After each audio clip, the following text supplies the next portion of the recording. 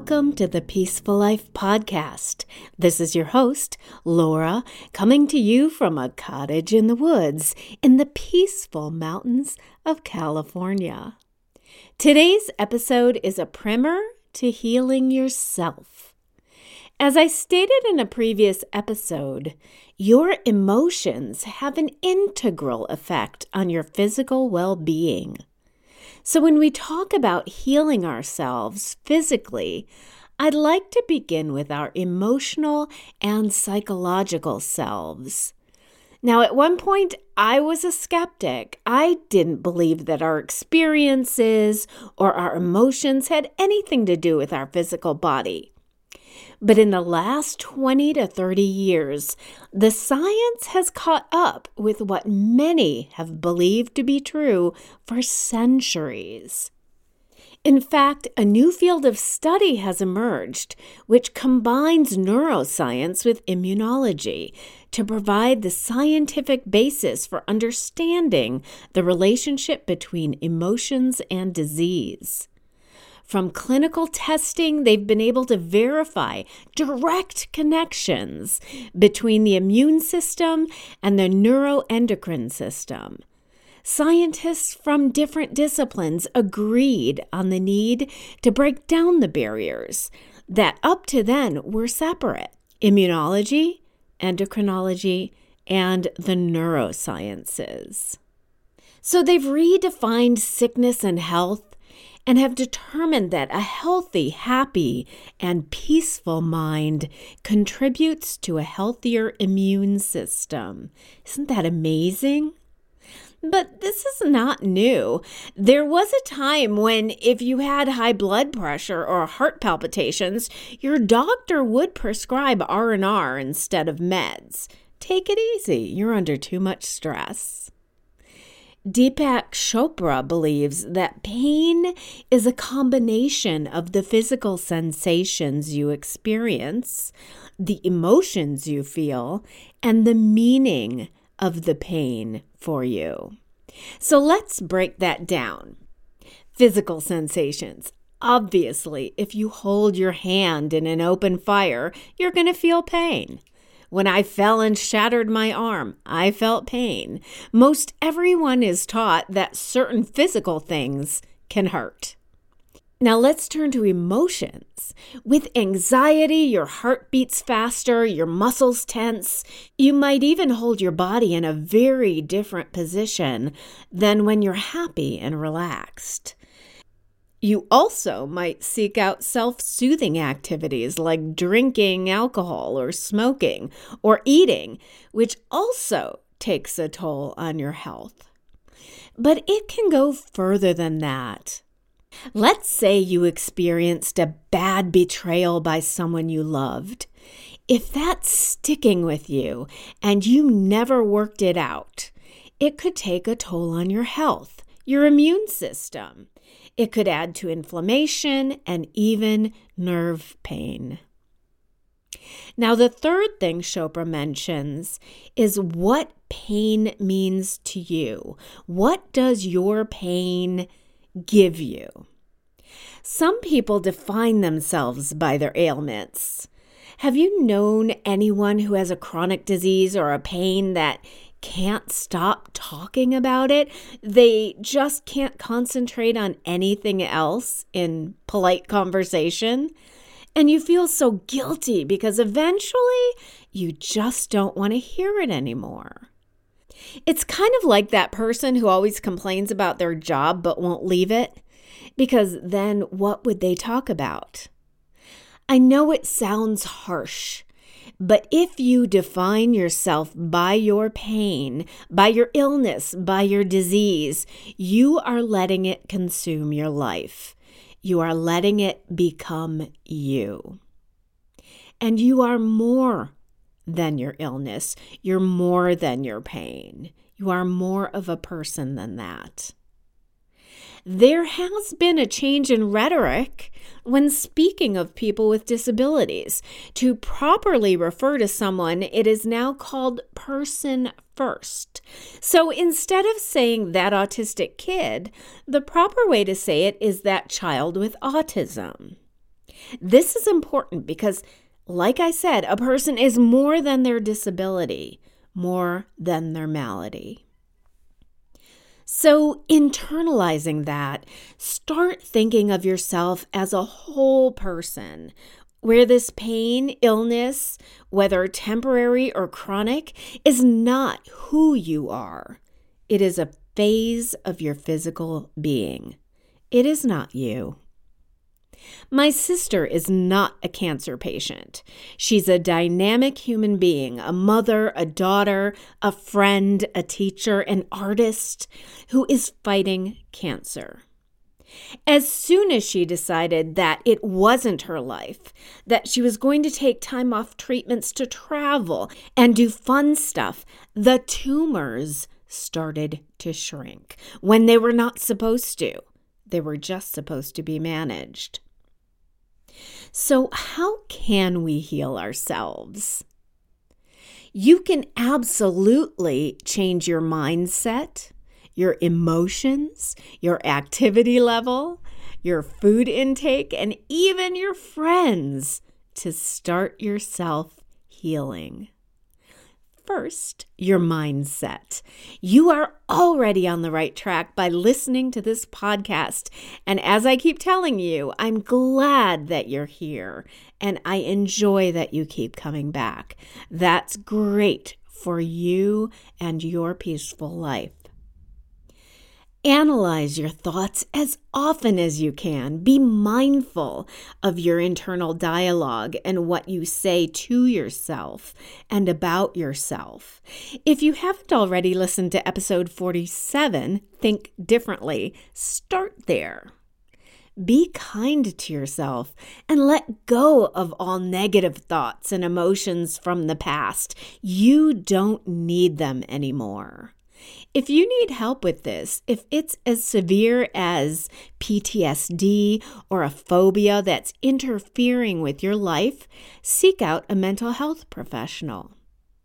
I went to a specialist for grief therapy. I went to a hypnotherapist to heal my fear of flying, and I meditate regularly to practice mindfulness. Also, be mindful about complaining, gossiping, backstabbing, and other verbal negativity. That's just participating in bad energy, and it also affects your own spirit and character. #truth here. I grew up in a family of 5 women, my mom and 3 sisters. Now, I'm not saying this is innate to females, but my mother fostered an environment of talking about each other behind one's back, being highly critical, gossiping basically within the family. And when she passed, I realized how toxic and divisive this was. And now I try my best to not participate and carry on this negative family tradition. And the other side of that coin is surround yourself with positive people. Toxic people only add to a toxic life. You cannot heal yourself emotionally if you are criticizing and gabbing about other people and know that they are gabbing about and criticizing you. I have a friend, an acquaintance, and every time I finish having a meal with her, I think, why do I keep doing this? Why do I keep going out with her? She stresses me out. And I realized she stresses me out because she doesn't listen to me. She'll ask me a question and then either space out or start talking to someone else, which makes me feel insignificant and frustrated. Or she'll consistently gossip and say how much she can't stand so-and-so and why. And again, that brings negativity to my time with her and also makes me wonder what she says about me behind my back. So although I do have to occasionally work with this woman, I have stopped asking her to socialize and have lunch.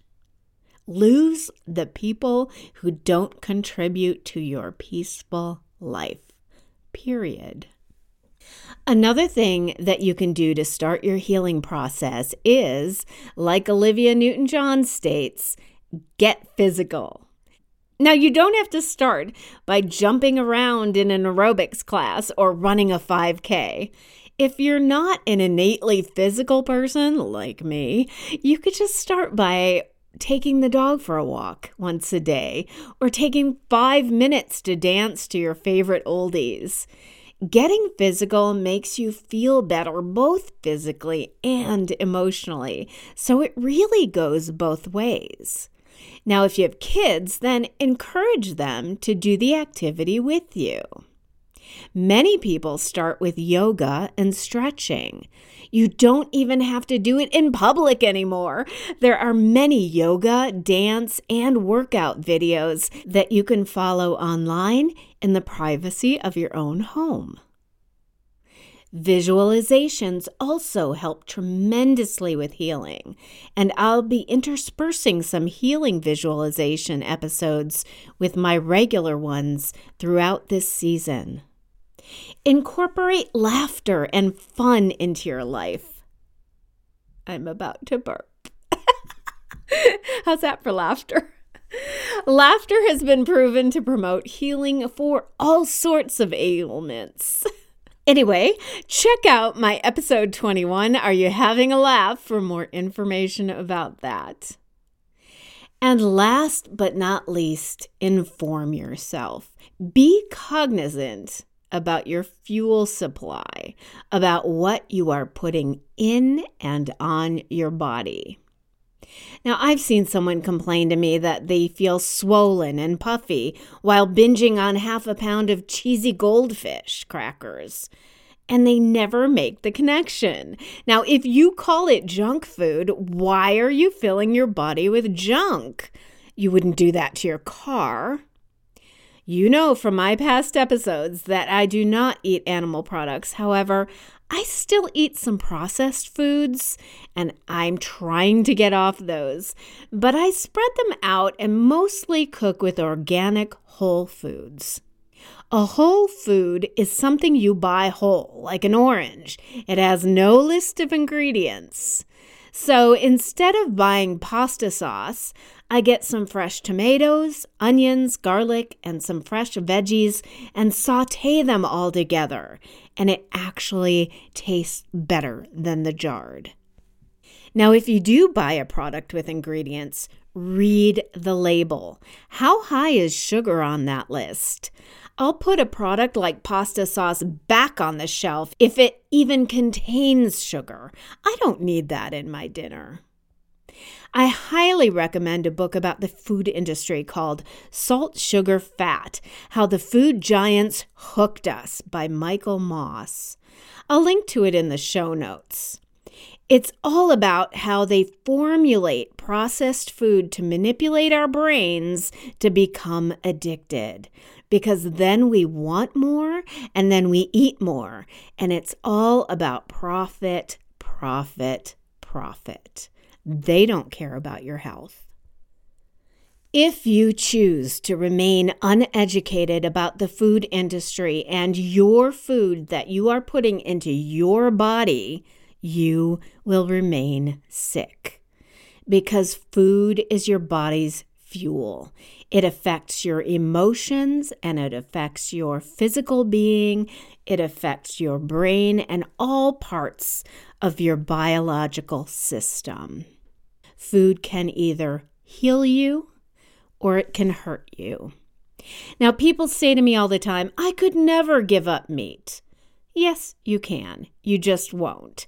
And that means that you don't have all the information about what makes a body healthy and what makes a body sick. And if your appetite is more important than your life, then by all means, avoid that information. But if you're serious about wanting to heal, be healthy, and remain healthy and pain-free, eventually you're going to have to stop the avoidance, take your head out of the sand, now I said the sand, okay, and be informed about your food sources. Newsflash, the food industry does not care about your health.